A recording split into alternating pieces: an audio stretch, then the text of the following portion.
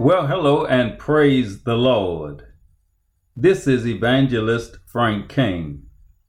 I greet you in the name of our Lord Jesus Christ. And I want to thank you for sharing a few minutes of your time with me as we discuss the Word of God. Today, I want to talk on this subject, God knows how to get our attention. God knows how to get my attention, your attention. I will be talking to you from the first chapter of the book of Jonah. You know, sometimes I think that God must get a laugh a minute in dealing with us. At times, we seem to think we can run from God, or we can hide from God, or we can ignore God, etc.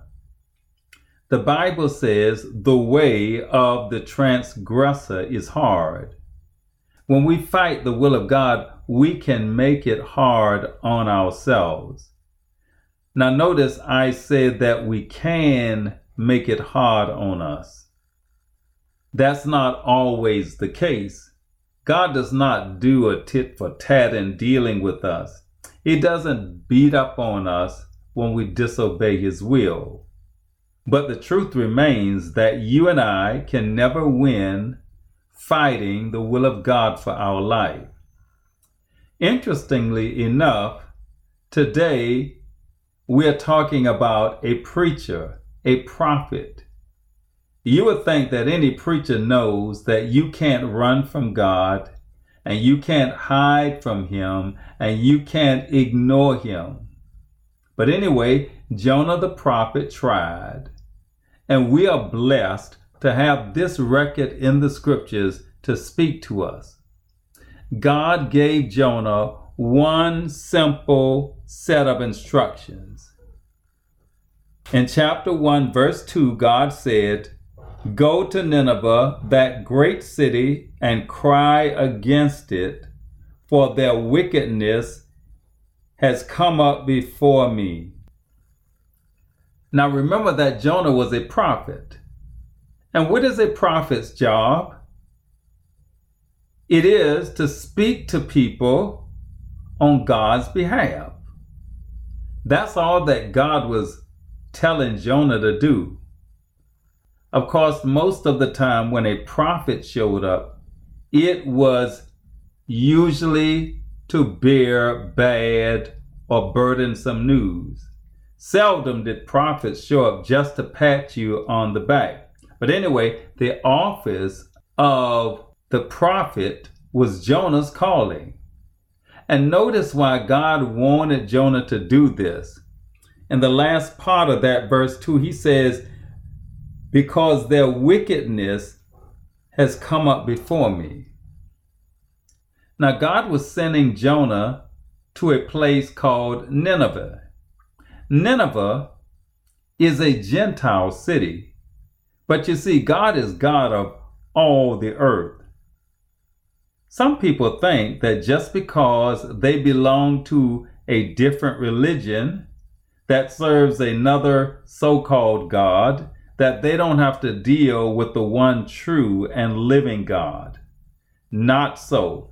God is God over all the earth. Psalm 24 and verse 1 says, "The earth is the Lord's, and the fullness thereof, the world and they that dwell therein." Ultimately, there is no getting around dealing with God. So he told Jonah to cry against the city of Nineveh because of its wickedness. But you know, that's not what Jonah did. Verse 3 tells us that Jonah rose up to flee unto Tarshish from the presence of the Lord and went down to Joppa. And he found a ship to Tarshish. So he paid the fare thereof and went down into it to go with them unto Tarshish from the presence of the Lord. Jonah was from a place called Gath-hepher.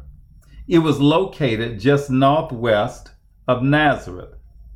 To the west, along the coast, was a city called Joppa. Jonah got on a ship there and went across the Mediterranean Sea to a place called Tarshish, which was located in the area of modern-day Spain. What is humorous about this whole thing is that apparently Jonah thought he could escape the presence of the Lord. Verse 3 said that he rose up to flee unto Tarshish from the presence of the Lord. Remember, he was a prophet. He was a preacher.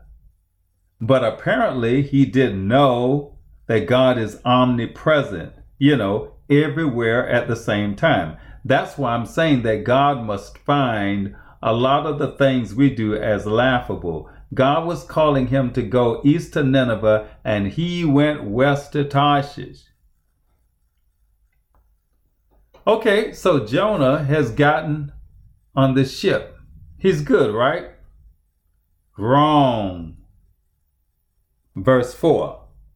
But the Lord sent out a great wind into the sea, and there was a mighty tempest in the sea, so that the ship was like to be broken. Now remember, Jonah was not the only person on the ship. When God sent this great storm, everybody's life was in danger. Sometimes when we walk in disobedience to God, it affects other people who are connected with us. As a parent, when we walk in disobedience and God chastises us, the whole family could be affected. According to verse 5, every person started crying to his God. Jonah eventually revealed to them that the evil that had come upon them was because he had fled from the presence of the Lord. And that storm would not stop its rage.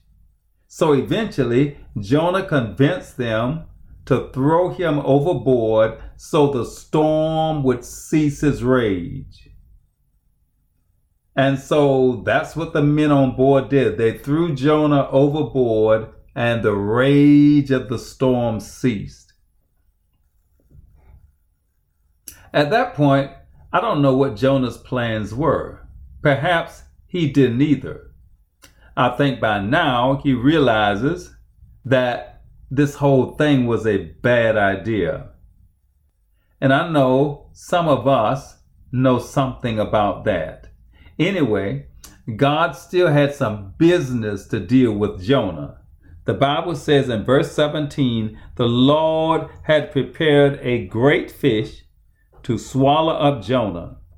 And Jonah was in the belly of the fish 3 days and 3 nights. Can you imagine being in the belly of this huge fish for 3 days and 3 nights? That must have seemed like an eternity. Now notice that word prepared in the King James Version. It says the Lord prepared a great fish. God has unlimited ways to get our attention. And I can assure you that in the belly of that big fish, God got Jonah's attention. Actually, God did 2 notable things to get Jonah's attention when he didn't want to do what God said. 1, he sent this great storm.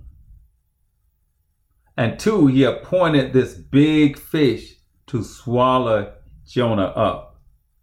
Thank God that he doesn't do things like that when he wants to get our attention. But God has ways of speaking to us when a situation demands his attention. We know that God speaks to us primarily through his word and through the Holy Spirit. Those are not nearly as dramatic as a raging storm or a man swallowing fish. That's why we have to spend time with God so we can know and hear his voice. And when we talk about hearing the voice of God, it's not an audible voice. I have occasionally heard a person say that he has heard an audible voice from God, but if and when that happens, it's the exception, not the rule. But however God speaks to us, he wants our attention. And if we choose to ignore him, he knows how to take things to another level to get our attention. A question that's often asked is, how do I know when God is speaking to me about something?